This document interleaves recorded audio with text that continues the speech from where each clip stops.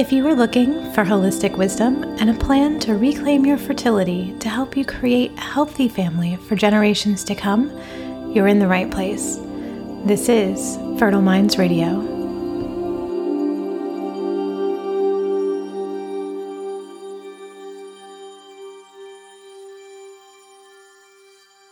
Hello, my friends. This is Hillary Talbot Rowland, and you are listening to Fertile Minds Radio, episode 107, Why Pleasure Matters, with Coach Danielle Savory.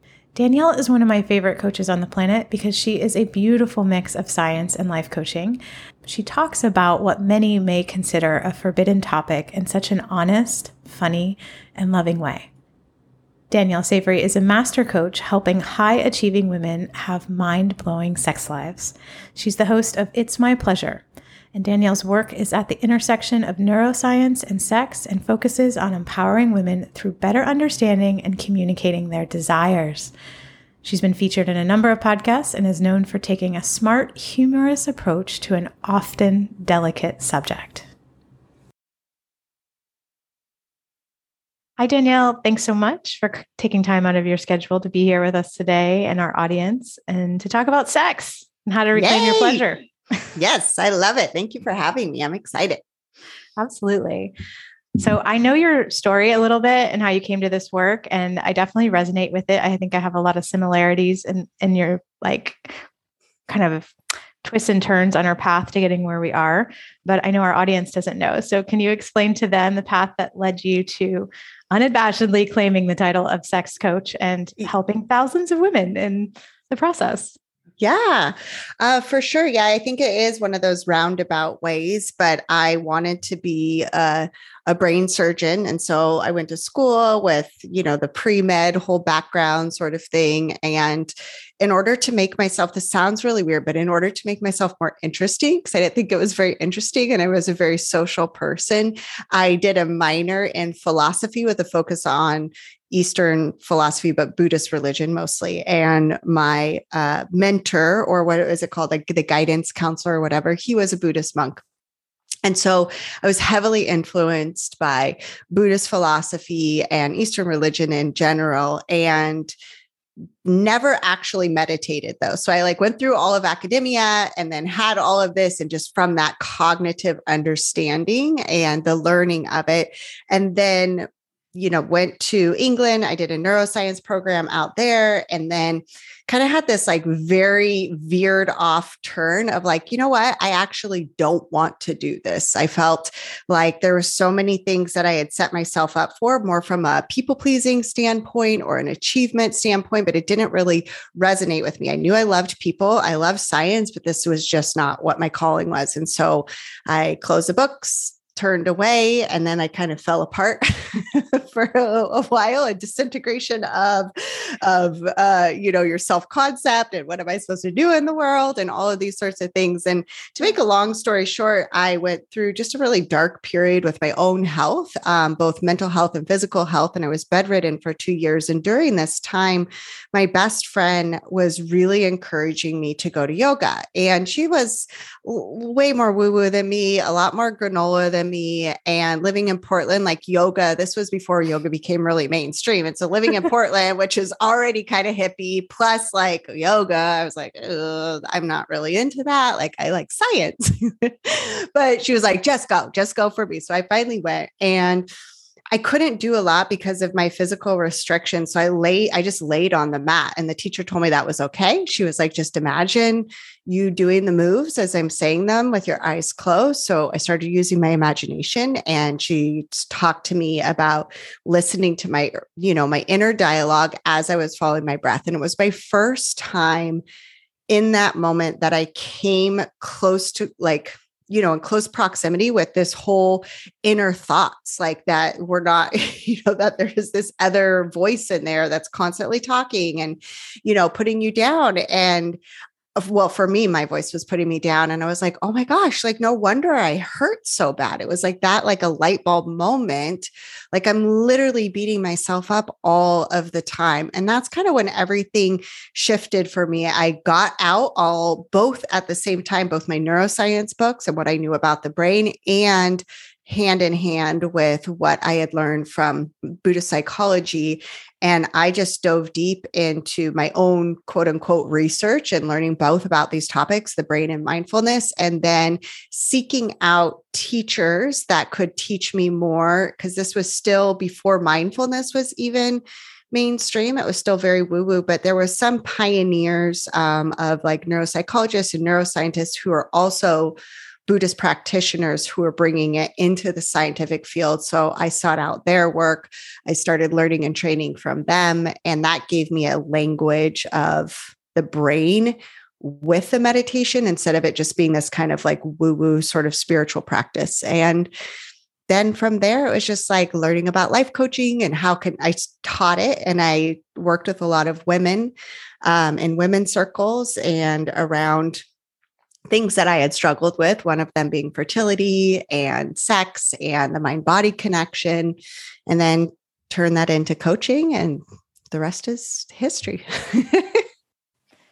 Oh, I think that that's like, so speaks to your humanness where you were like, you had learned about it, but you didn't actually practice it. I had a similar experience. Like, yeah, I had a Buddhist teacher in undergrad, and she would make us meditate basically. Right. But then outside of that, like I wasn't going to meditate in my, my apartment with my friends, but I was hungry for learning about it. Yeah. And I feel like that's such an honest thing, especially when we're younger, to do, right? To just think if we can get the knowledge in our head, then it's okay. But we forget like the embodiment part. Exactly. Exactly.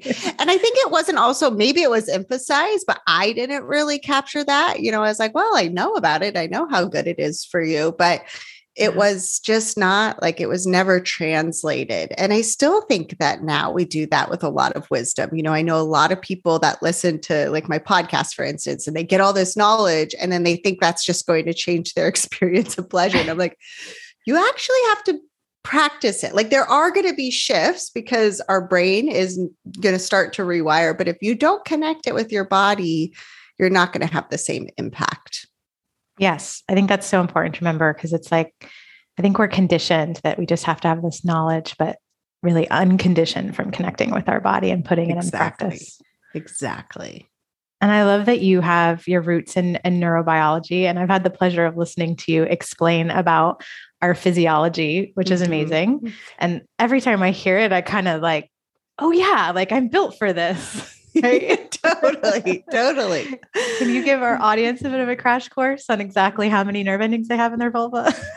Yeah. Well, it's interesting because, okay, so most of the research out there says 8,000 nerve endings in like just the head of your clitoris, which is a lot for comparison's sake. When you think about like the head of the penis, there's about 4,000, and that's how much larger, right, than the head of the clitoris. So it's like, this is such a small area with twice as many nerve endings. But now like some more recent research is finding anywhere up to 15,000. So it's saying between 8,000. And I've read some articles that say 15,000. So about there with our clitoris. And so when you look at everything and when you look at the way that, if you're in like the cis heterosexual type relationship, right? Like a lot of what we're talked about or told about is the epitome of sex, or like that place, that goal that we're getting to is penis and vagina. And when you look at the anatomy and how we're wired, that's not how we are really meant to experience a lot of pleasure. When you just look at the vulva and the opening of the vulva, you'll definitely have the legs of the clitoris that go down, and those have nerve endings that kind of go around the opening to the vagina. But this isn't the way that most women experience pleasure. And there is a lot of techniques involved that we can stimulate more of these nerves, but just the straight up like P and V is not really where most of us experience a lot of pleasure, yet we think we're supposed to, and our partners think we're supposed to. And, we've kind of grown up thinking like that's what we should be doing, especially after you've been in a relationship with someone in a long time. You're like, oh, well, we don't need to do all that foreplay and that messing around stuff. Let's just hop right into it. And this is where the orgasm gap happens. And this is why so many of us, in heterosexual relationships, they say that the woman in a heterosexual relationship is the least sexually satisfied amongst all of the humans. So there you go. What? And that's why. Yeah. I did not know that. Yeah. But you're right. Like when you're dating and courting each other, there's a lot that goes into like anticipation of desire, right? And the build up and like wanting to explore and please each other. And then we get married and it's like, or a union or however it is you decide to come together. And it's like, oh, this is all we do now, especially when you're trying for a baby, right? Because that's the part that you need. Yes. And all that other stuff just goes out the window. And that's so crazy to me. Yeah.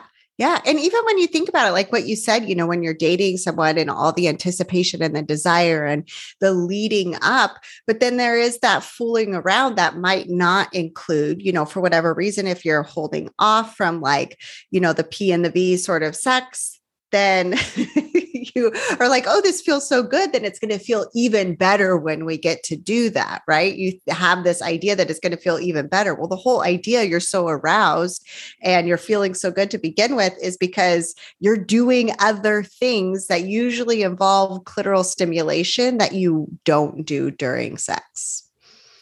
Right.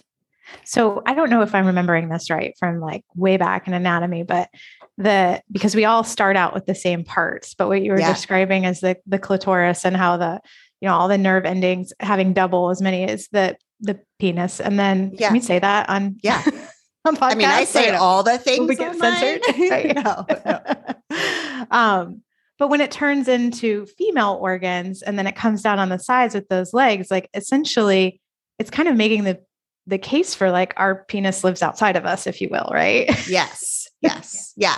And those legs coming down, those would turn into, the scrotum, the balls, like that kind of thing. So if you look at these two structures, especially in embryology and the development of that, these are similar structures. Yeah. And these bits are all start the same and then they're organized differently. And so the nerve endings get spread out where they stay very concentrated in the female anatomy. Yeah. So I think I've actually heard you describe this before of like, just expecting pleasure to come from penetration would be like akin to telling your partner that you're only going to touch his scrotum for the rest of being together. You're just going to ball fondle. Like, what do you mean? Like, and that's the thing is like, you probably could get, a man there eventually, right? Doing that, but it's got to take some time. And there's probably got to be some sort of foreplay leading up to that before that would lead to anything.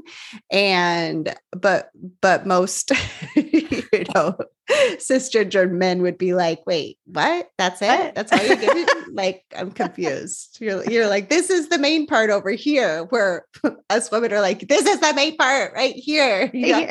Take a little bit. Yeah. That might be like a really good way to get your partner's attention of like, hey, what if? Don't you love this? It feels so nice. Right. Do you think pleasure and orgasm affect fertility? And if so, could you explain why, just from like a neurobiology point of view?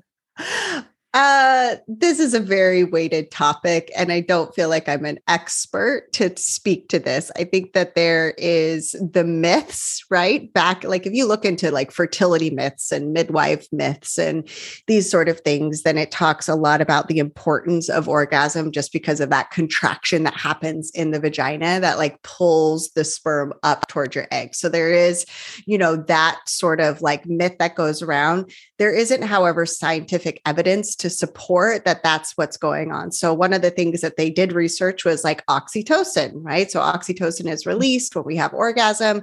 It also can be involved with fertility, but the studies that they did, I think it was like, I forget the exact number, but it was like 60 times the amount of oxytocin that they were injecting into women that they would actually have from a regular orgasm. So I like that study doesn't really count because we wouldn't have that much oxytocin in there.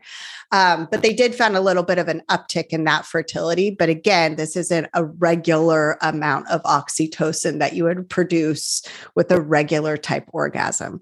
But when you talk about pleasure, one of the things that I do feel like there is more conversation around, and I think you would probably be more privy to this conversation than me, but it's just how stress impacts our fertility, or how stress impacts our overall, hormone, interaction with our hormones or our cycle or all these sorts of things. And there is a lot of very well-known studies out there, right? That when we are experiencing high levels of stress, that can interrupt that access in our brain that would induce hormones, right? They induce the hormones that are related to our cycle and related to like the releasing of the egg.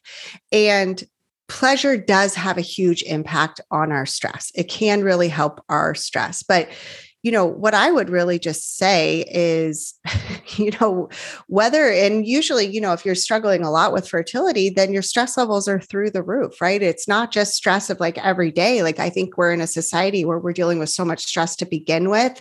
But if you're also dealing with the stress of wanting a baby and getting pregnant, that is a very elevated level of stress all of the time. The grief that goes into that, the pressure that goes into that, the rejection of body that can go into that with your narrative. Like there's so many ways that we're really elevating our stress level in that sense. And so, yes, in a roundabout way, I do feel like pleasure can help, but it's whether or not it directly impacts our fertility, because the science is still out there, it will help your stress. And more importantly, like our mental health is always important, and just giving ourselves credit to like feel good in our body, to like meet ourselves with compassion, to be able to like reduce our stress levels. So regardless if it has a direct impact on your fertility, it will have a direct impact on your overall well-being. And I think that makes it worth it, especially if you are facing something that is challenging and an emotional strain in so many ways. Like, why would we not want to support ourselves and create kind of a buffer system in our nervous system for what we're going through? And I think that's what pleasure does. It creates more resilience, and it creates almost like a balm. I like to think of it as like a honey to your sore throat. It's like a balm to the stress level and to the emotional struggles that we're going through. Yeah. I mean, I hadn't read any literature either. I mean, because like such a hard thing to study, right? So I was just curious, and just to our audience, like by no means am I saying if you're not having an orgasm that you're now doing fertility wrong, because I feel like there's it's already an internal pressure cooker, right? Yes. I just know in like Chinese medicine, they talk about how orgasm can release the liver qi, which then helps to de-stress you, right? So like this is thing. Humans have talked about this for a very long time. And in terms of the stress response, it is so real. And with fertility, I think it becomes like the chicken or the egg of like, what is stressing you out, the infertility or the treatments or your own mind. And then, that has the unfortunate side effect of, your brain just starts thinking that it's not safe to procreate and drops your sex hormones. And, we don't have enough oxytocin.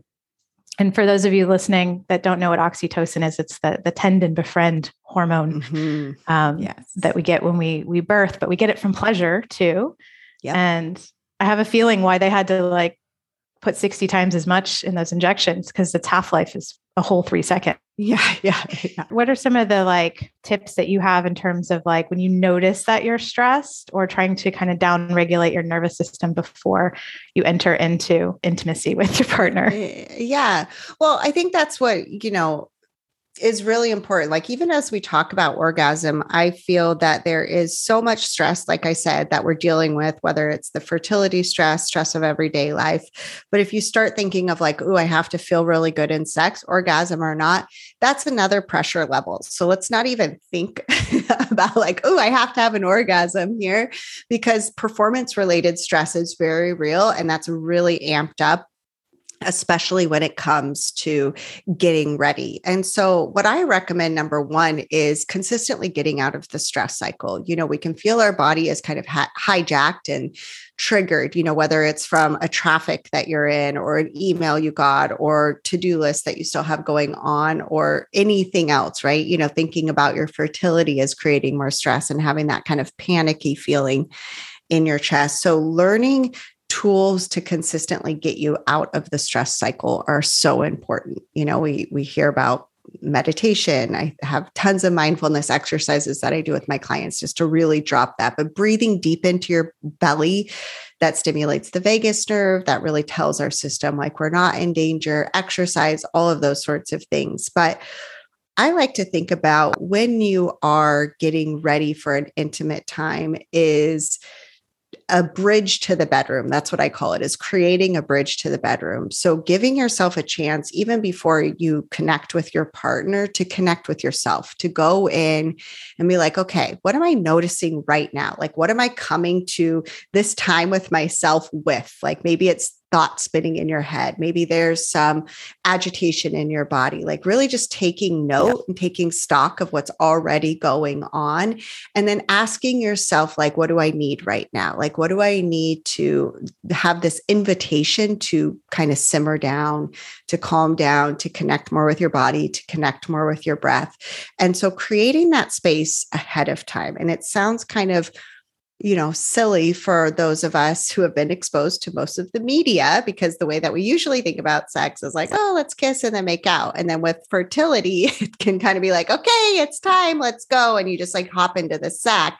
And so really creating that time for you before is going to help so much, not just in lowering kind of that agitation or that stress or tension that you're experiencing in your body, but also the ability to connect with pleasure when you do connect with your partner, to feel the touch of their fingers, to feel the kisses, to notice when your mind is wandering and bringing it back to the body. So really giving yourself the time and the space to have that bridge to the bedroom ahead of time is incredibly important, and it really will have a huge impact on your experience of pleasure.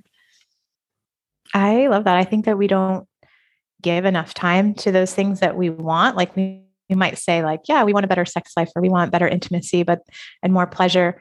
But then if you like look at what you're doing through the day, and like, if you're listening to this, you're probably like, I don't have time to a bridge to the bedroom, right? Like, yeah, it's so, everything's so scheduled. But like, if you want that, then you have to create more time for it, right? You have to kind of act on purpose.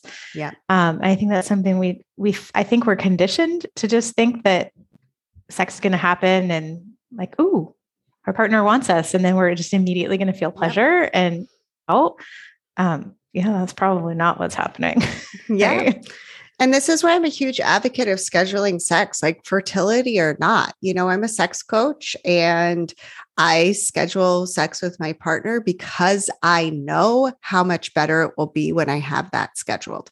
And the reason is because when you schedule it, then you can prepare your mind, you can prepare your body, you can get ready. Maybe you need to prepare your space because there's laundry everywhere. Or if you do have other people in the house and you need to create privacy, right? Like all these things that turn us off and distract our attention, you can take care of when you know it's coming. And so many people are under this, guys that like, oh, it's going to take away the fun of it. It's going to take away the spontaneity. Like, no, like, do you care more about spontaneity, or do you care more about like feeling good and having a good time and like having your body light up? Because I would choose that anytime. And there's so many things that you can do to make it more fun, make it more pleasurable, make it more orgasmic when you know it's coming and you're not surprised, or you're not trying just to make it spontaneous. And then pretty soon nobody's initiated and there's this confusion and rejection and all the other things that can go along with it.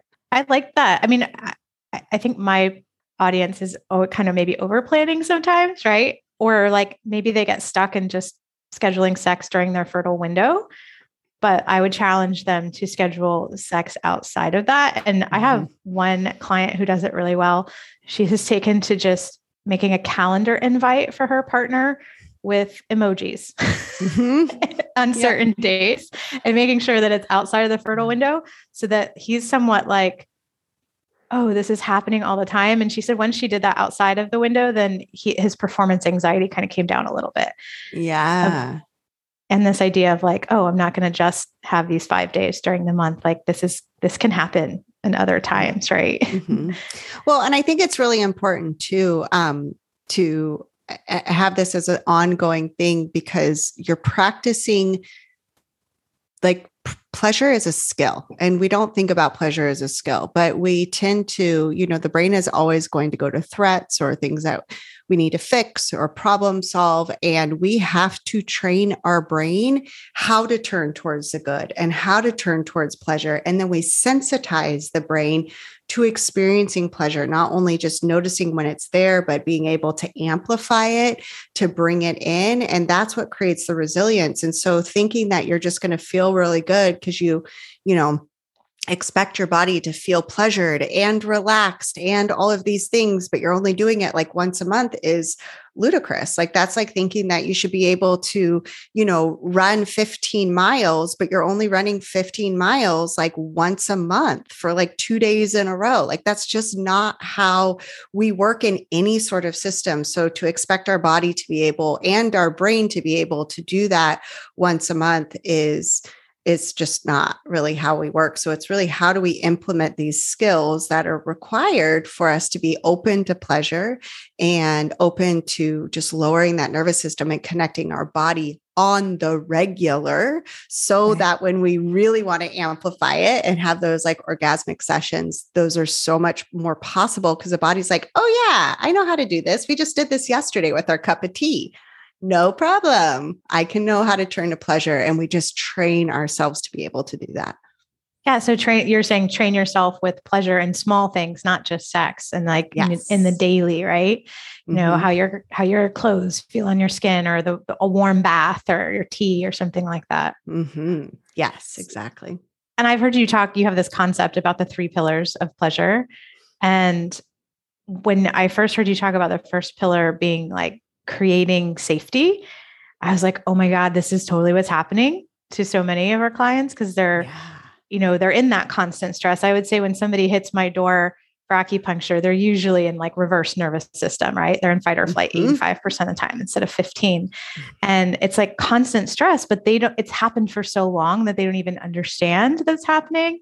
Yeah. And when you hear this concept of like creating safety, I think a lot of us, at least my brain went to like, immediately it was like, well, that's funny. No one's chasing you or breaking you into your house. Right. But it was different than that. And the way that you explain it is just so nuanced. And like, we don't even realize that we're feeling unsafe. So can you talk more about that? Yeah. So with the 3 pillars of pleasure, this is really just what I came up with, like for us to create the most orgasmic conditions for us to be able to receive pleasure. And like you said, that first one is creating safety, but it's not what the brain thinks of safety. You're like, why would I not feel safe? This is, my partner that I'm in love with. Like, of course I feel safe with them, but is our body and more specifically our nervous system experiencing or showing signs that they feel safe. And that's like at ease and pressure, feeling like you should is a huge one that's going to create the nervous system to be triggered into this fight, flight, or freeze, especially if it's gone on for a long time.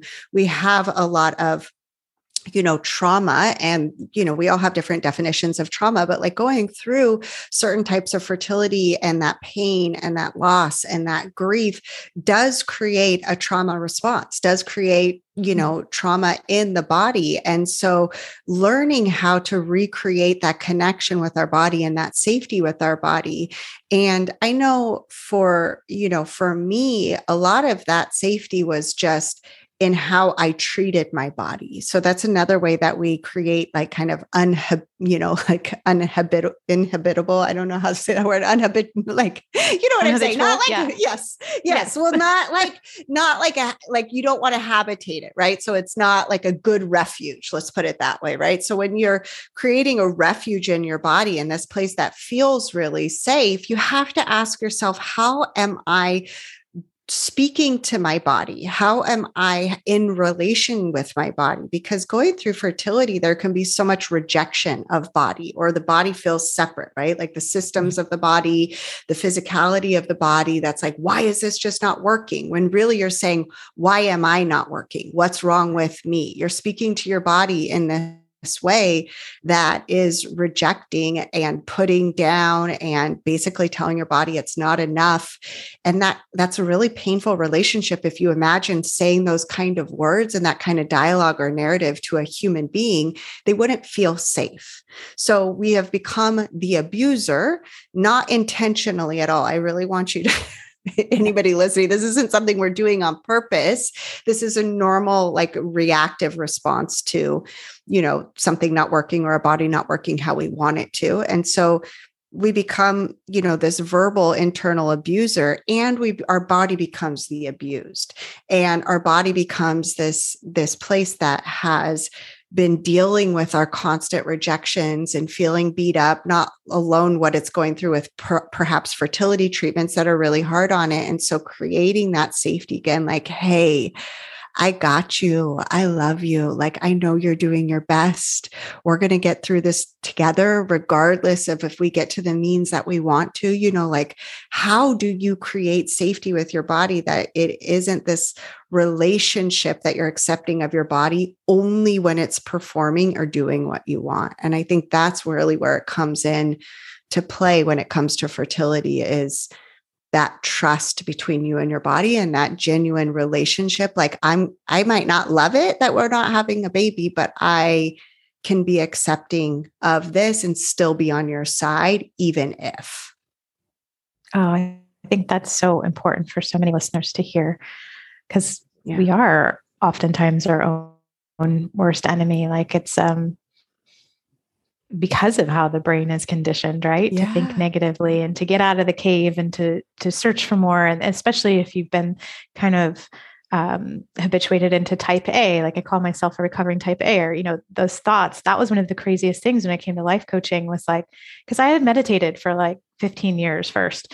And, I can watch my thoughts, but when I really started like writing them down and doing models and stuff, I was like, I am like 100% that bitch up there. That's me. Totally. Right? Totally. The words of Lizzo. But not a bad bitch. Like, no, like a negative, like a mean bitch, like a mean girl. Yes. And it kind of caught me by surprise.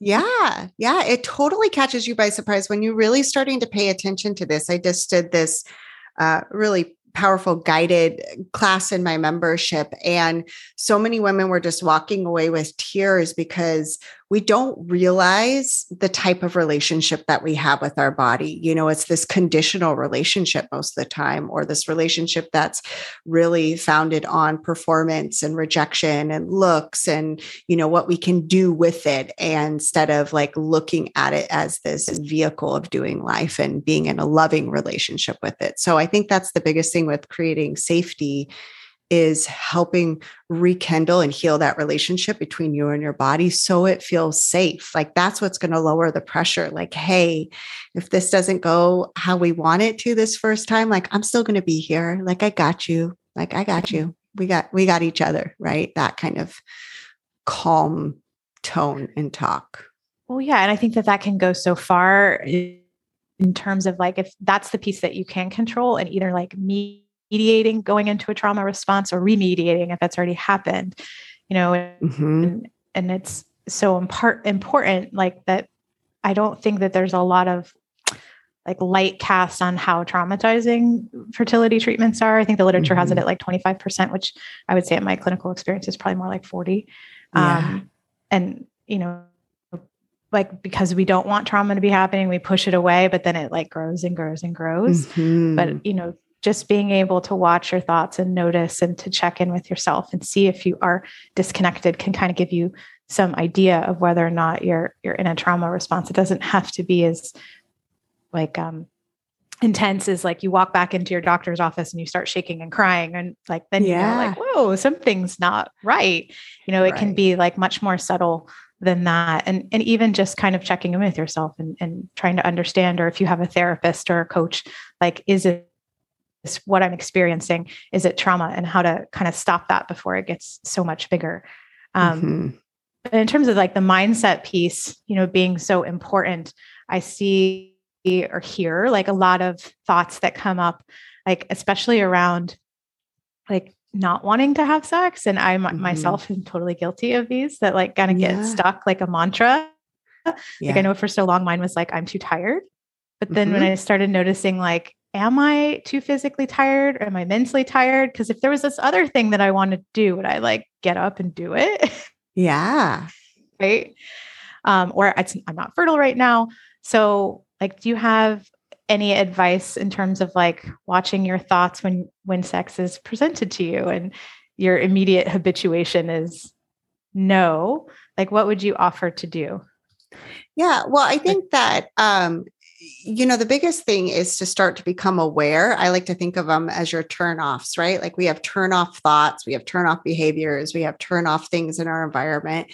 And so starting to see kind of like, what are these thoughts that are habits, right? That are habits of the mind that I know are going to come up so we can strategize around them. Like if you're just waiting for it to be in the moment, it doesn't really work. But if you start noticing what those thoughts are, right? Like, oh, he just, maybe he just wants sex, or like, I am too tired, right? Just start writing them down and becoming aware. And if we just expand that window of awareness, then we can start to have choice. And we can start to see, oh, my brain is having like a habitual mental event again, right? And that habitual mental event is saying, I'm too tired. Like whether or not that's true, usually what's going on is we have these signals like sex is initiated. And then it's just this flood of thoughts, not because that's actually how we're relating to it or feeling, but it's because we haven't put some intentionality behind how we would like to think about it, behind how we want to think about it.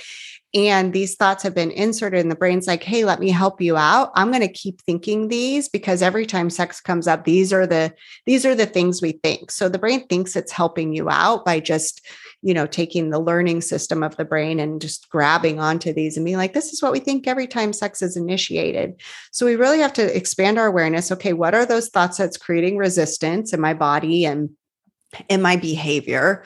Do a download of them, work with a coach, get coached, do self-coaching on them, but really be intentional. Like, how do I want to think about this? How do I want to create safety? How do I want to connect with my partner? How might I create desire? And then that's when we can start using that window of awareness. Like, oh, there's, like resistant Regina coming up again with all of our thoughts against sex. Great, Regina. But actually, this is how I feel. This is how I'm choosing to feel, on purpose or choosing to think on purpose. And so that's really, how we start looking at those and deciding what is it that we're trying to create. And if you want to try and create desire, are those thoughts leading to you feeling more desire, or are they pushing it away? So that's what I would say the main thing is when we notice all of these things, realizing they're not necessarily true. And so I start with all of my clients, just when you notice a no in your body or a no in your brain, the no is the habit. So if we can stop that habit, just say maybe, like maybe, and then create that space for yourself. Maybe that's when you go do the bridge to the bedroom and check in with your body. Maybe that's when you do a thought download. Maybe that's when you just go on a walk and do something totally different. But doing something where you're creating space where it might be a yes, it might be a no, but you're not in the habit of a no any longer. You've created that space between it. I hadn't really ever thought about that as a habit, but it totally is. Like it's just, just a big neural groove. That's it. That's it. Yep. It's just a habit. Okay. So I have a question that's kind of more of on the sensitive. Well, I mean, this whole topic is very sensitive, right?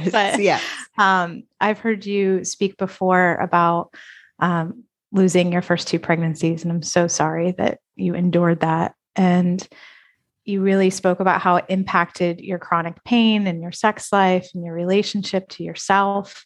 And I know that there's just so many listeners out there that have similar circumstances, or if they haven't had a loss like that, they're terrified of that happening. And I just wonder what advice or coaching you would give them, whether it's happened or they're experiencing it ahead of time unnecessarily. Yeah, I think, one of the main things that I love that's happening now in our society is, even though it's still more hush hush, we can still find those communities of people that have experienced loss. And I think that's so important when it comes to this, because it can feel like such an isolating experience. And that was my experience. I felt so alone.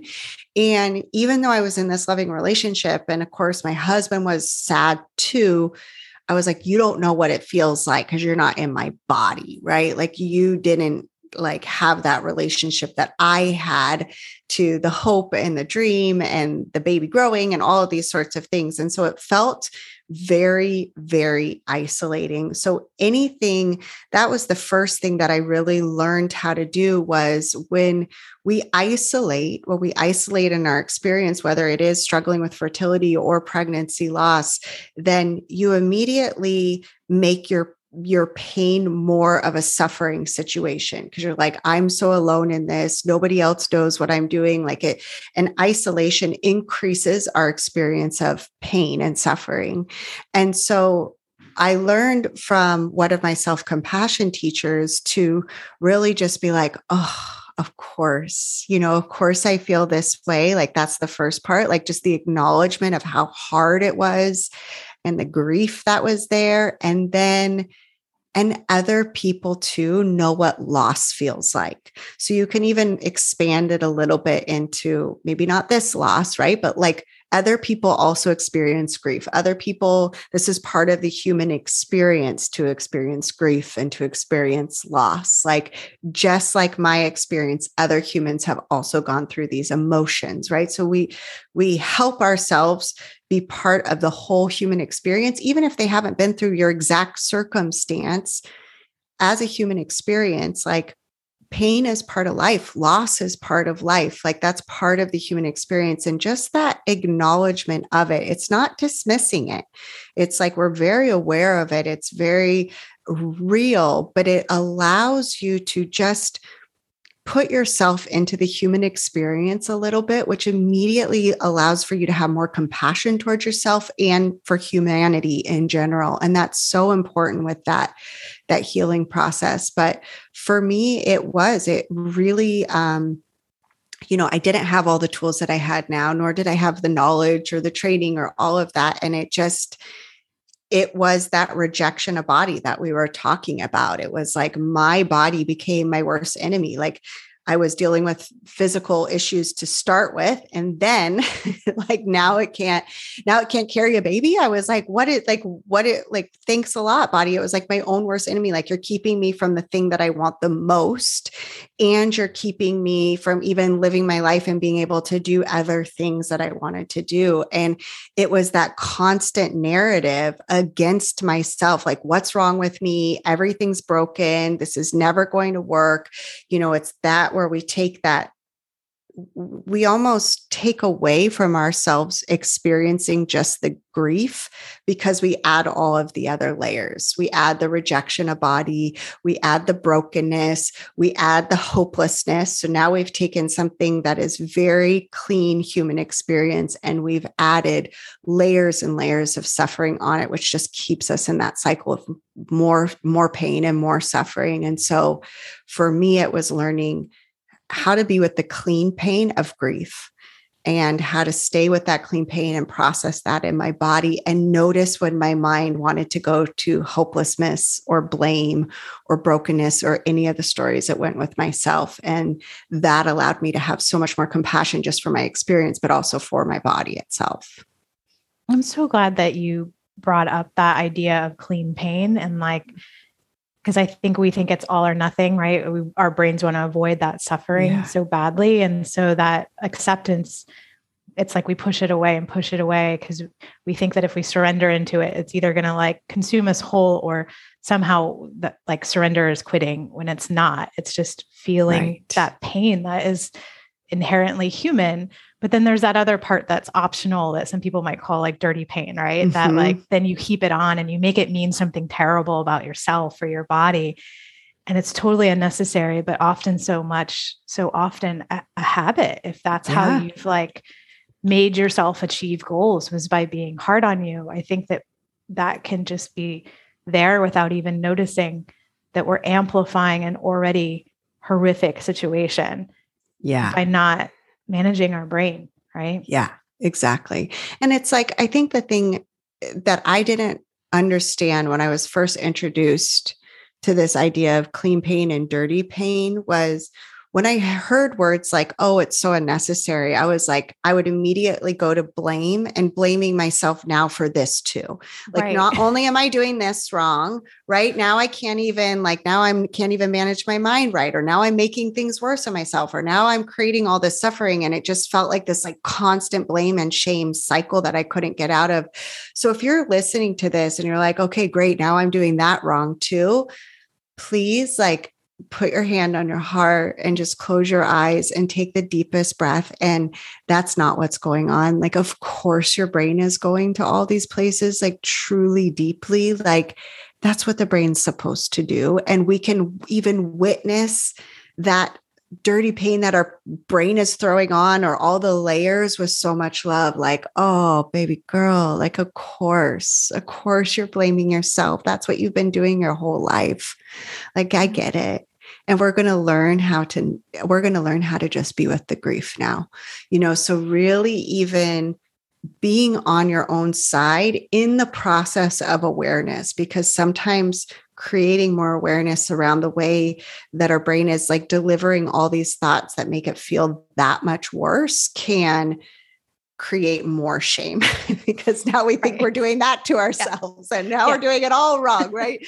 So even when you're increasing your awareness or listening to this or learning how to be more mindful of where your brain's going, like your practice is being the compassionate observer of your brain. It's not like, oh, great, Danielle, there you go, being a bitch to yourself again. Like, we're not doing that, right? It's like, oh, baby girl, of course your brain's going there. I got you. Let's just watch it for a minute.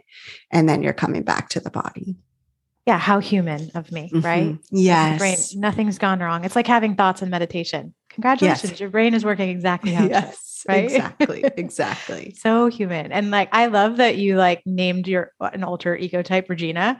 Like I do that too. Like, because it gives me like a buffer, right? Yeah. I know it makes me sound like a crazy person too, but like, my inner saboteur is named Beth from what's that show on TV out west in Montana? I don't know, but I know there is one somewhere in the West called Yellowstone, but I don't know if that's one you're talking about. Yes, I've never seen it, but I'm guessing. Yes. Oh, perfect. Yay. And she literally like blows everything up. And so when I started to watch myself think, and I was like, being on to myself and like the verbiage and the tone, like I could literally be like, oh, there goes Beth, that part of your mind again that wants to blow this up because it's too good for you to hold.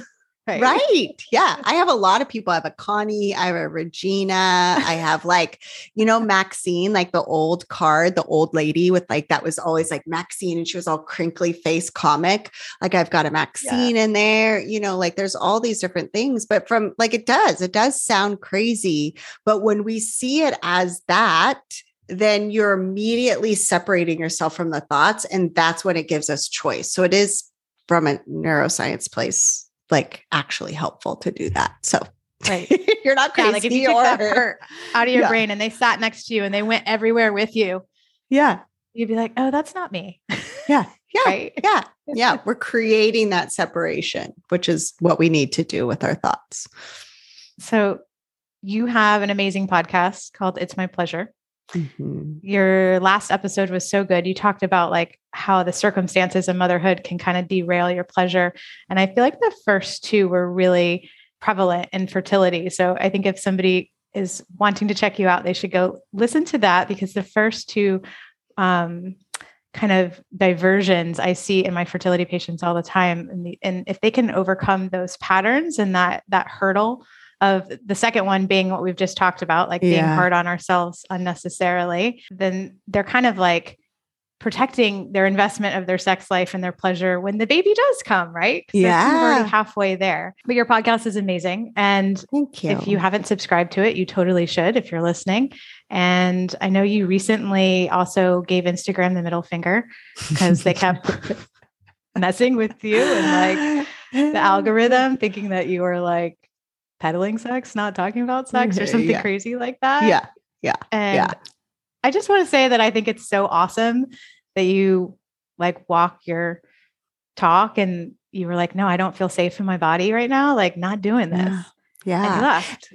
Yeah, I left. And it wasn't, it was part of it was censorship, but I think it's just like the mental health that I think a lot of us talk about in general with social media, whether it's the compare and despair or just the habit, right? It's like when you talk to people about quitting smoking cigarettes and they aren't smoking anymore, but they just notice their hand immediately goes to their pocket if they're going on a walk or taking a lunch break or going to a bar, because that mind body connection between like, reaction or habit or similar circumstances. And I do feel like I had that with my phone and with social media. It was just like this dead space. So it's like you just grab your phone and you check real quick or you scroll real quick. And I just wanted to feel free of that too. It was the censorship. It was the constant frustration. That was a huge part of it. It was just I feel like a lot of the shoulds that I wasn't having good management around anymore. Like, oh, I should post again, or I should do this, or I should, it's like, sometimes we can change our mind and sometimes we can just change the circumstance. And in this situation, I was like, I just don't want to do it anymore. I don't want to be on it for addictive reasons, mental health, compare and despair, that constant feeling like I needed to show up and kind of, just be something for somebody else all the time. That was what it was starting to feel like. And so I'm hoping to come back sometime and have a different relationship. But right now, this was a necessary break. For sure. Yeah. Well, sometimes we have to just take a stand for ourselves. And yes, that's something I offer my clients all the time of like, hey, you can take a break from social media if it's making you feel bad. Like I know for myself, if I scroll, I have to then do mind work because it's literally like that algorithm gets me and I'm like, not enough and all of that. Yeah. So it's triggering. Yeah.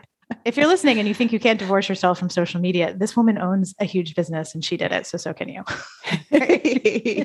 Yes. And there was a lot of people upset from my audience. And then a lot of people too, that are like colleagues or in the business world that are like, this is the death of your business and your presence. And, like you're positive, but there's been a lot of like, okay, let's see how this goes, sort of eye rolling. And so it can be scary for a lot of different ways. And now it's like, my friends are like, what are you even up to? So it's like, it's been fun because it's like regular conversations or sending my family like texts with photos, of what I'm doing rather than feeling like I needed to post that on social media for strangers. Well, I think it's awesome. And you don't know if you don't try, right? Exactly. And like you said, you can always change your mind. I think we forget that it's not set in stone when we make these choices, right? No. So besides listening to your amazing podcast, if people are like, oh my gosh, yes, I need this unicorn woman in my life, where should they go to find you? You can go to my email list is the best way to keep a hold of me.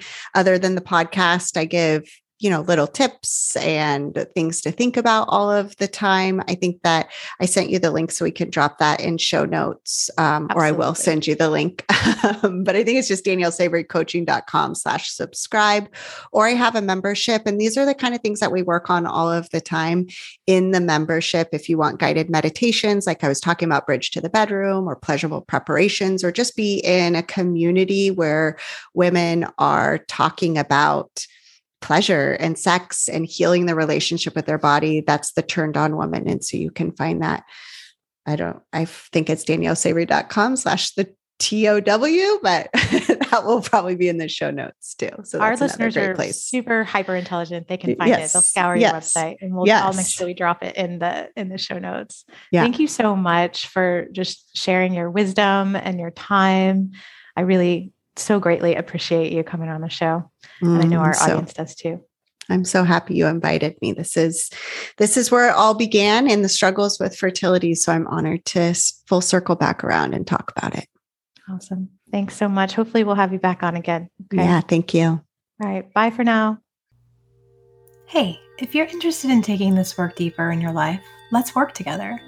Go to fertilemindsradio.com to schedule a free, no obligation chat to discuss which level of support would be best for you. Or click on the link in my bio over on Instagram at Fertile Minds Radio. It really is that simple.